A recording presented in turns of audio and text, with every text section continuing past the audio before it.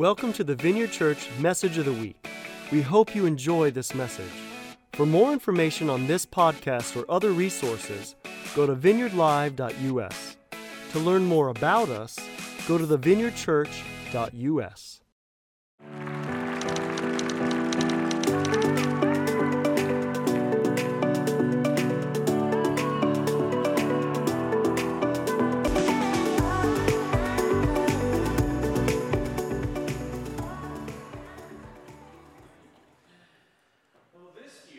I tried something new that I haven't done before. I asked God for a word for 2020.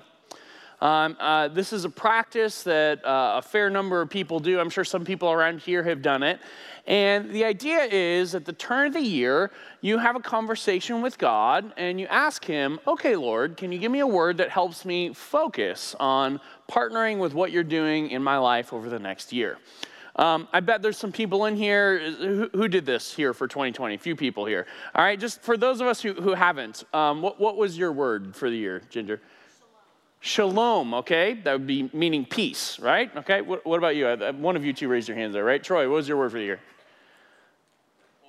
Hold on. Oh, that's interesting. All right. One more. Somebody else. You all raise your hand. Becky Crane, I can see you back there, right? Invitation, awesome, so good. Okay, we polled our Sullivan group. So Sullivan, just to kind of fold you guys in here, a few of them: strength, choice, brave.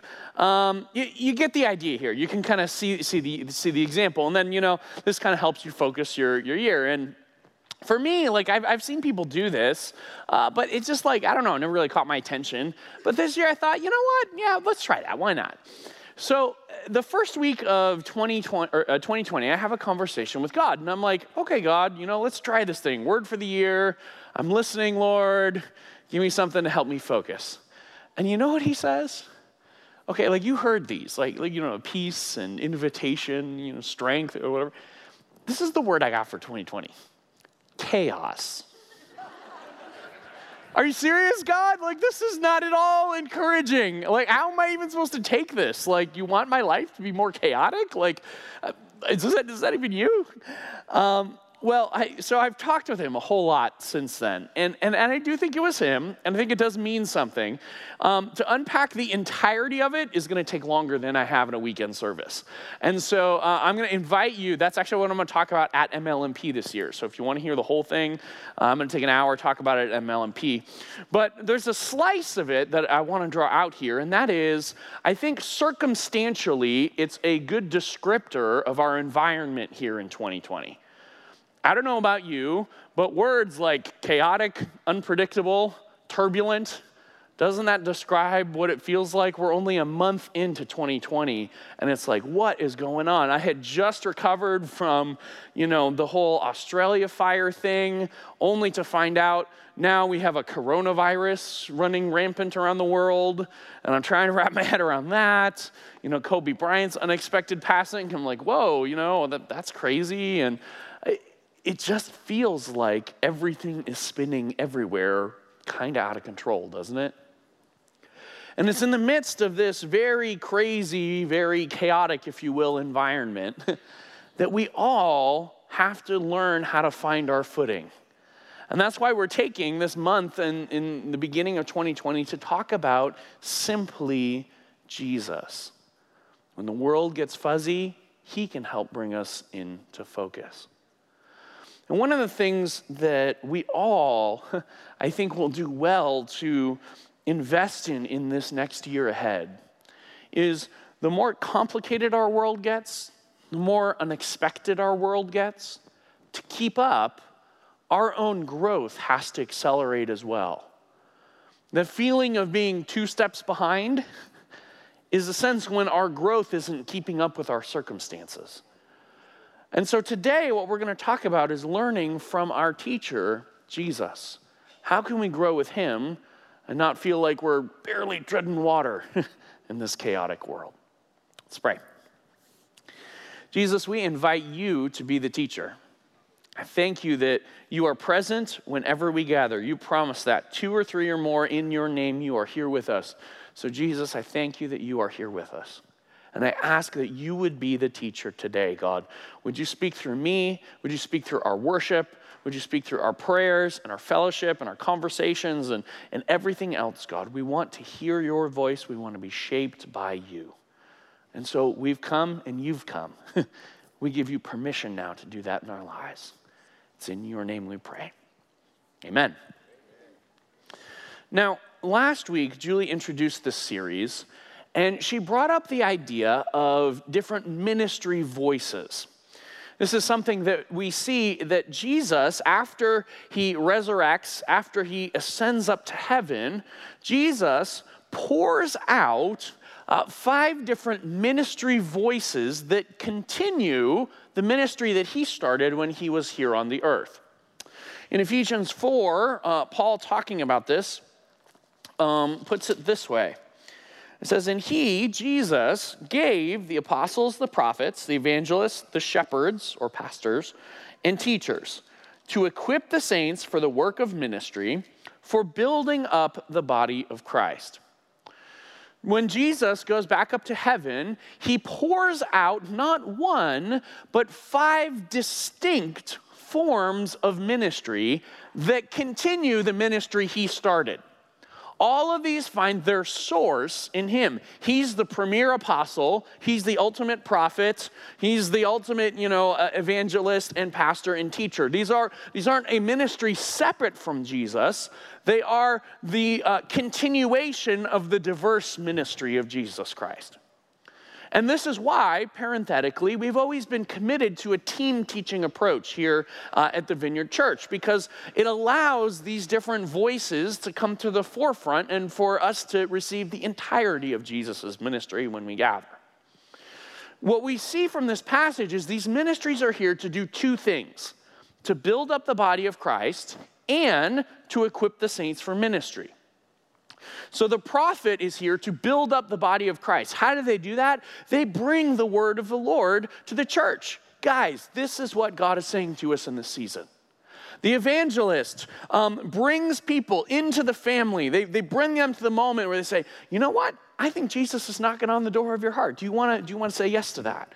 And when I say that, they're like, I don't know. But when Clay says that, they can run into the front crying, So they're here to do the ministry, to build up the body, but they're also here to equip the saints as well. So the prophet doesn't just say, here's what the Lord is saying to us. The prophet also says, and here, let's work on how you can hear God for yourself. And the evangelist says, now let's talk about how you can talk to your neighbor or your coworker or your friend or family member. And so these ministries are here to pour into the body and to help equip the body. And last week, Julie talked about the ministry of the pastor, connection and relationship with one another and with God. And today we're going to continue, and we're going to talk and look at the voice of the teacher. And what is the priority of the voice of the teacher? Well, we're going to find out that it's connected to our growth and our development. To see that, we need to think about what knowledge is biblically. You see, when I say the word teacher, if you're like me, probably the first thing that comes to mind is what we have an experience with hundreds, probably thousands of hours of. Sitting in a room somewhere with a bunch of other people, with one person in the front who is called the teacher. And the teacher's job is to tell you things that you likely don't know. And your job is to file them away in the back of your mind, hopefully accurately enough, so that later when there's an exam or a quiz or a homework assignment or a project, you can recall the things that the teacher just taught you. In other words, we all have thousands of hours of experience thinking that the teacher is here to give us knowledge that we don't know. They're here to tell us something so that we can file it away for later. And when we gather in a church body and we recreate an environment that looks and feels exactly like that, perhaps a little bigger than we attended in most of our schooling, it's easy to just mentally slip into the exact same gear. The role of the teacher is to tell you something about Jesus that you didn't know, that hopefully you can recall on the homework assignment of your life when that comes up. And where we miss that is biblically the idea of knowledge is not meant to mean mental cognition. The idea of knowledge is not facts and understanding that we file mentally. It's bigger, it's broader than that. A couple of verses before what we read there in Ephesians 4, Paul prays a really interesting prayer in Ephesians 3. And he's going to pray and end the prayer talking about knowledge, actually. But I want you to look at all the things he threads through to get there before he hits that point. For this reason, I bow my knees before the Father, from whom every family in heaven and on earth is named, that according to the riches of his glory, he might grant you to be strengthened with power through his Spirit in your inner being. This is not talking about a brain thing happening. He's saying, I pray that God himself would grant power and strengthen you internally, so that Christ may dwell in your hearts through faith. So you would experience the indwelling Jesus. He's like something deep and mystical is what he's talking about here. That you, being rooted and grounded in love, may have strength to comprehend. Well, that's really interesting. With all the saints, what is the breadth and length and height and depth, and to know the love of Christ that surpasses knowledge, that you might be filled with all the fullness of God. What Paul is talking about here is not the idea of filing away facts in the back of our mind. Knowledge is not something that we understand just mentally. Biblically, knowledge is something that's woven into the fabric of our being. It's something that's written on the texture of our lives, not just the logic that we can understand. A good example of this might be a medical student who's on the process to becoming a doctor. They're going to go through years of classes where they're going to learn all kinds of things. They're studying anatomy and physiology, and they're going to learn about drugs and drug interactions and how to diagnose various diseases and so forth and so on. And there's all kinds of mental cognition that's happening. But biblically speaking, they don't know medicine until they're practicing it. They don't know medicine until they're sitting down with someone and they're having the conversation. What are your symptoms? And okay, let me prescribe you this or whatever it is. It's the practice of it. When it's a life lived, that's when they have a knowledge of medicine. Jesus puts it this way in Matthew 10. He's talking with his disciples, and he says, a disciple is not above his teacher, nor a servant above his master. It's enough for the disciple to be like his teacher, and the servant like his master. You see, a teacher's role is not to stand in front of you and tell you things you don't know. Because the lack in our lives is often not a lack of mental cognition that hurts us. The teacher's role is to help us pattern our lives. Paul says it this way, follow me as I follow Christ. And that's a very important distinction, because otherwise it's really easy to kind of slip into that mode, and what happens is the things that we have heard and we have mentally understood can actually act like an anesthetic against what God is doing in our life. If you've attended church any time at all, you've heard an awful lot of sermons. And hopefully the messages have been helpful and thought-provoking and profound and funny and delivered by an exceptionally hopefully they've been filled with great mental stuff. But there is no way, if you attend church all 52 weeks a year, which I know every single one of you do, there is no way you can work out 52 things in your life. It just doesn't work that way. It takes time. And so any of us that have participated in this church thing for any period of time, we probably have a lot more up here than we have worked out in our lives. And if we think that once it's worked out up here, we've got it, then when God starts working something out in our lives, and someone says, oh, this is what's happening, we go, oh, no, I've heard that message before. I get it. And we move right on, missing the fact that, yeah, okay, it fits in your head, but it hasn't been written on your life yet. That's what you really need. And so the teacher's role is to help us do that, pattern our life. And as we saw there, Jesus is the teacher. It's enough for a disciple to be like his teacher. And the incredible thing is that after Jesus dies and resurrects and ascends, he actually continues to be our teacher. How does that work? Well, in John 16, he unpacks it for us. We're hanging out at John a lot in this series, and here's what Jesus says about this particular topic. When the Spirit of truth comes, that's the Holy Spirit, he will guide you into all the truth. For he will not speak on his own authority, but whatever he hears, he will speak. It's interesting, we're going to come back to that. And he will declare to you the things that are to come. He will glorify me, for he will take what is mine and declare it to you.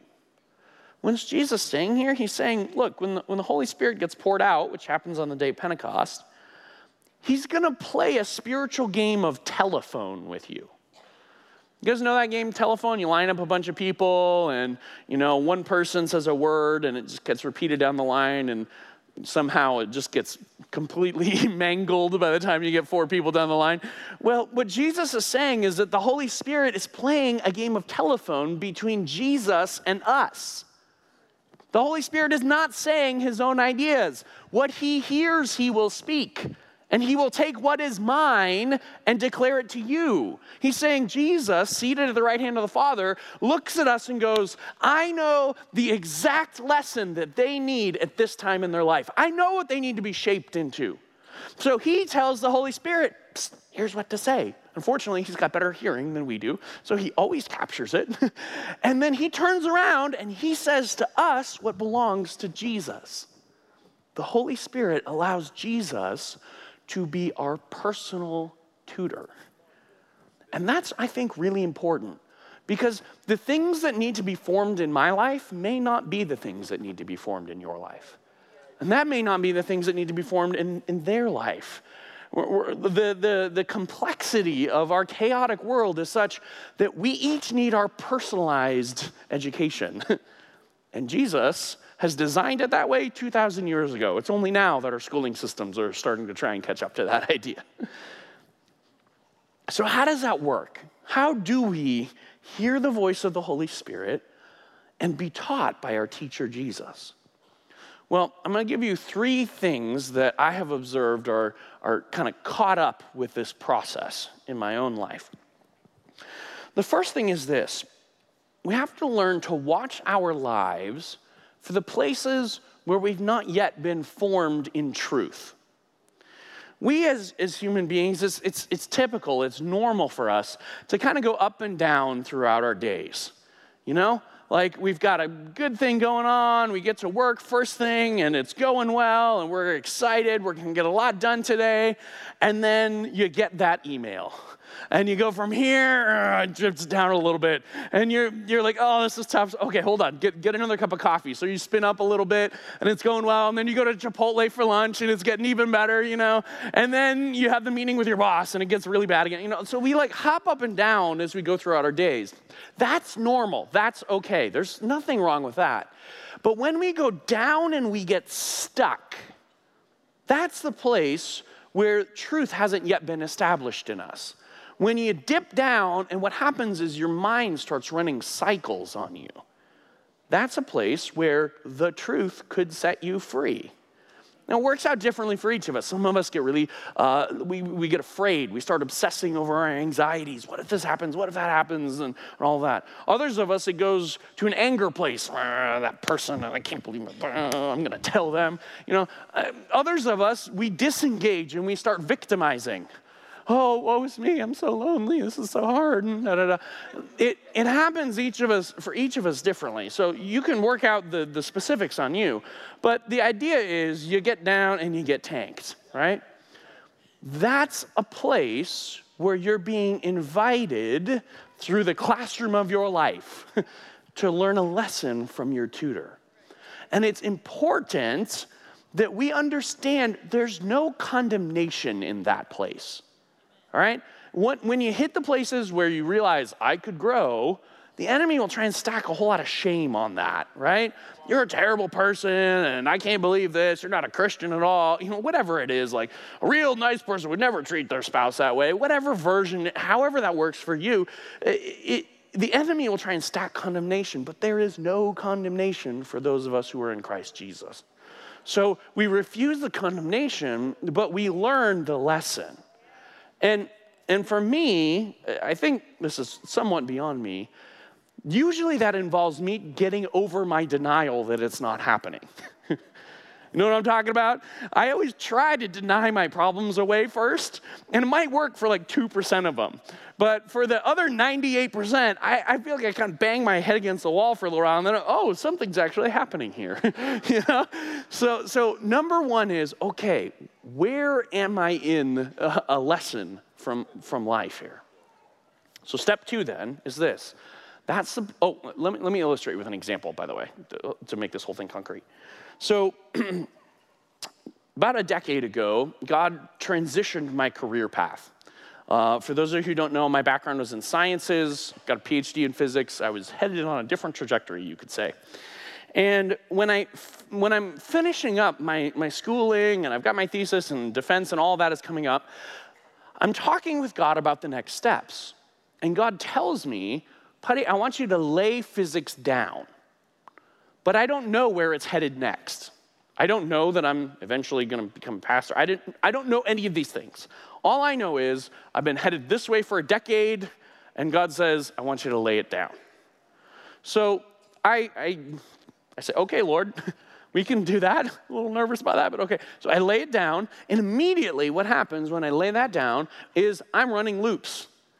Oh no, where am I going to get money? My wife is pregnant with our first kid. We own a house. I just crash landed a decade worth of training, and I have no idea if that's applicable anywhere else. Like, what am I going to do? I'm going to start obsessing about it. It's a place where I can learn a lesson.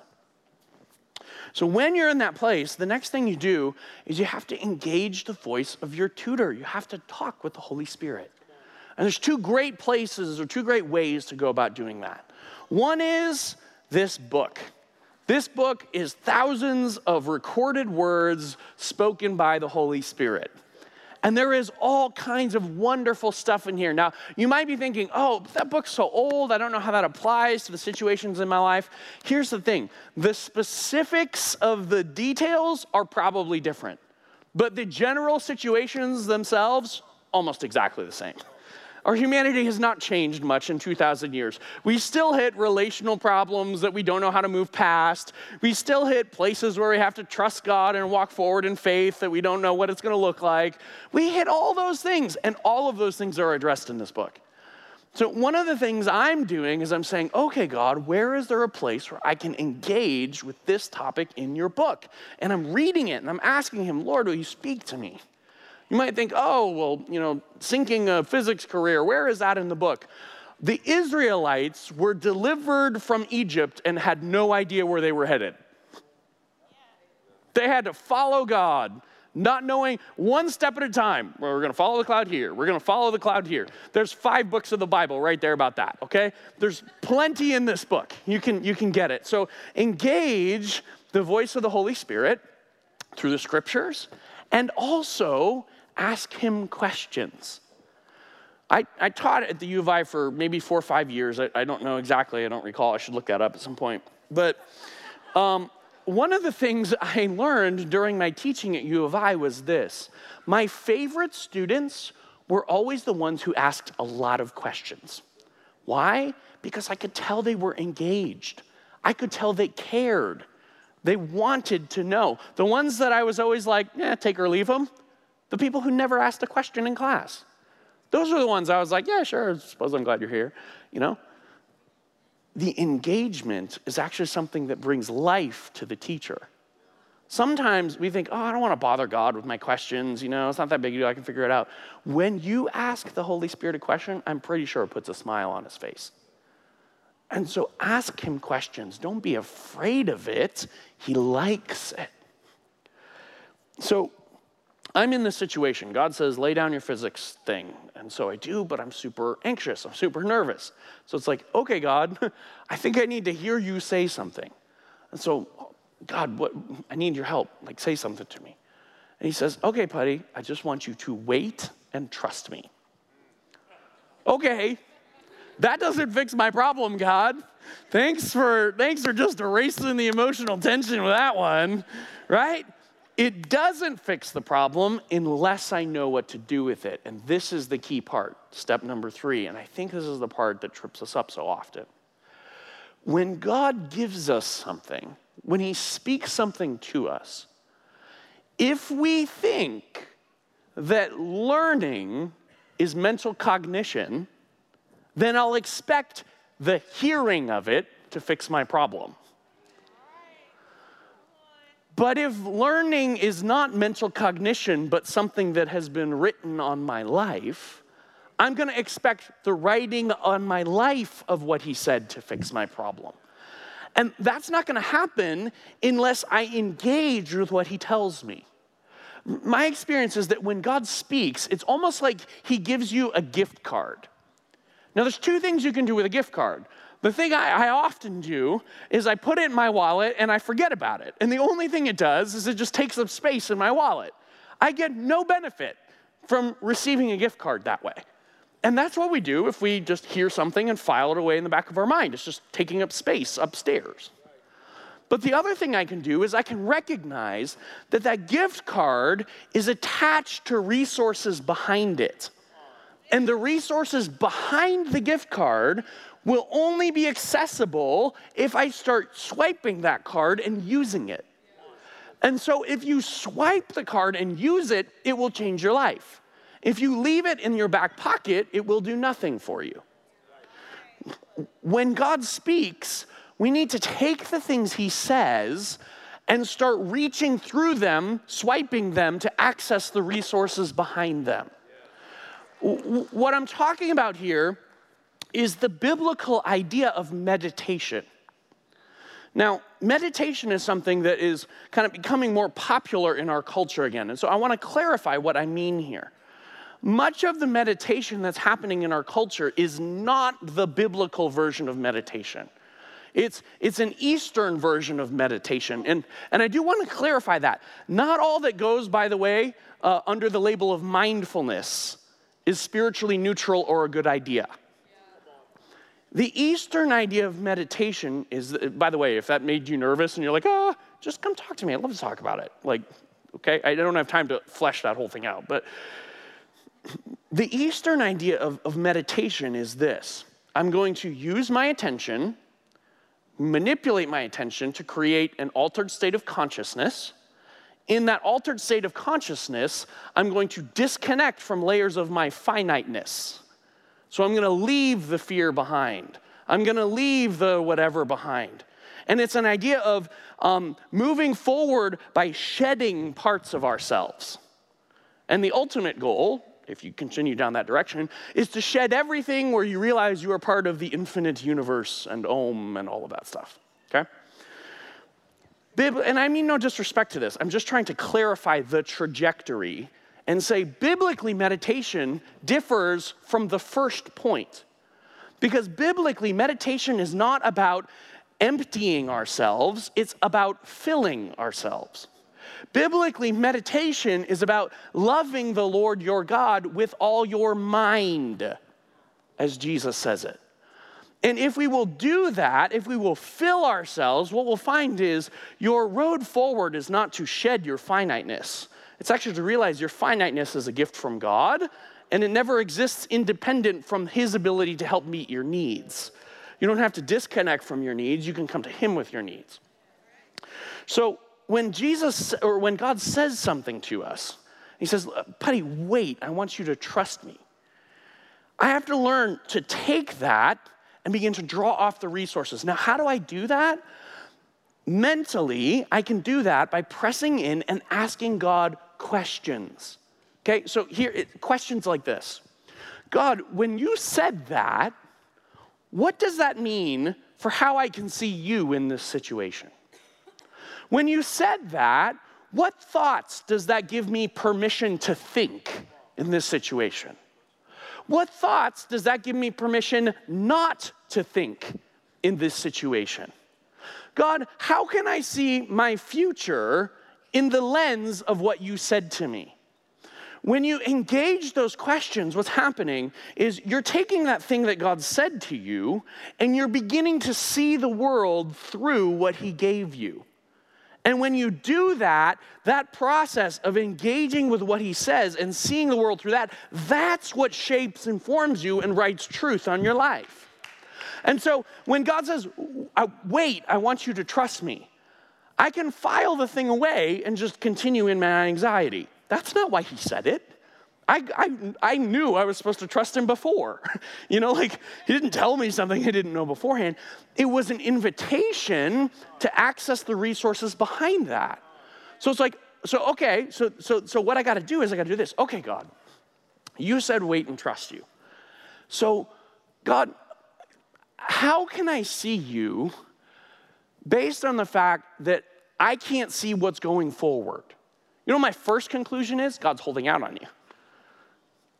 God could tell you, but he's not going to tell you. He's just going to be mean. So first thing I jump to. But if I talk, I say, God, help me understand that. How can I see you and this situation in light of the fact that you said, wait and trust me? You know what God says? He says, Putty, here's the deal. Where you're going next, you can't see from where you're at. If you were going to make a plan where you're at today, no plan that you can dream up would get you where I'm going to take you. So you have to be willing to follow me through some uncharted territory here. So when he says that, now all of a sudden it's like, okay, hold on. He's not being just cruel. He's not being mean. What God's actually doing is giving me something better than what I can imagine. I actually can't think up the good thing he has for me. I don't have a box in my head for it right now. So I have permission to see God in this situation, not as holding out on me, but as the God who wants to give me something better than I know how to ask for. Wow. Okay, God, this is pretty cool. All right, if that's what you said, then I'm gonna trust you and I'm gonna start walking forward. And when you bring that thing along my way, I'm gonna go, oh, this is what you're like. I didn't know you were even that good. And all of a sudden, my anxiety is shrinking and turning into anticipation. Why? Because I'm accessing the resources behind what he said. Because I'm swiping that gift card. I'm linking to the account behind what has been given me. That's the way that truth gets written on our lives. And so here's my question for you. Each and every one of us, I promise, is somewhere in a growth curve with God. He loves us so much, he constantly keeps us on that thing. It's never like, you just get to chill. He loves to bring you on this. So my question for you is, okay, which of those three would be good for you to engage with where you're at right now?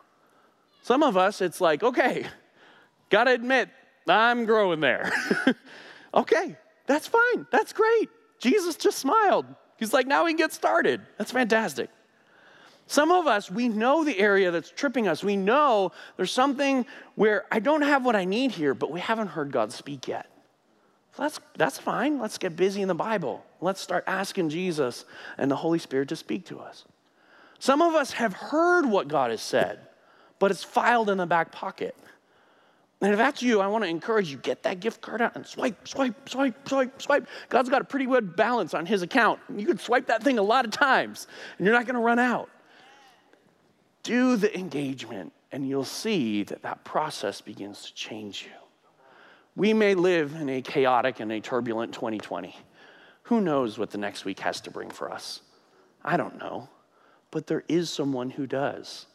And that someone is the person who's customizing your education to be perfectly fit for the situations you're in. Paul continues the passage that we started with in the very beginning. And he says, here's the result of Jesus' ongoing ministry to us. We all attain to the unity of faith and of the knowledge of the Son of God to mature manhood. You know what Jesus is doing? The knowledge of the Son of God is not just knowledge about Jesus, it's the knowledge that belongs to Jesus. And Jesus is busy putting his knowledge in you, shaping you into the same things that have shaped him. That's why when he does that, it brings you to mature manhood, to the measure of the stature of the fullness of Christ. He's shaping us. What's the result? We may no longer be children, tossed to and fro by the waves. The waves can get as busy as they like. Jesus is always able to give us more than we need. We don't have to live 2 steps behind, waiting for the next thing to come. No. God is trustable in this process. Engage with him. Be shaped in truth. And you have what you need, even if 2020 is a year of turbulence. Let's pray. Jesus, you are the teacher. And I sense your presence among us, God. I thank you that you love and you care for each of us so personally and powerfully that you have customized the way you're shaping truth in our lives to us. God, just right now, I release the grace to engage and to enjoy that process, God. That we would sense your pleasure and your smile as we do that, and that God would quicken our heart, and that we would love to grow as you love to be our teacher. Lord, we thank you that you are good. You are good. And it's in your name we pray.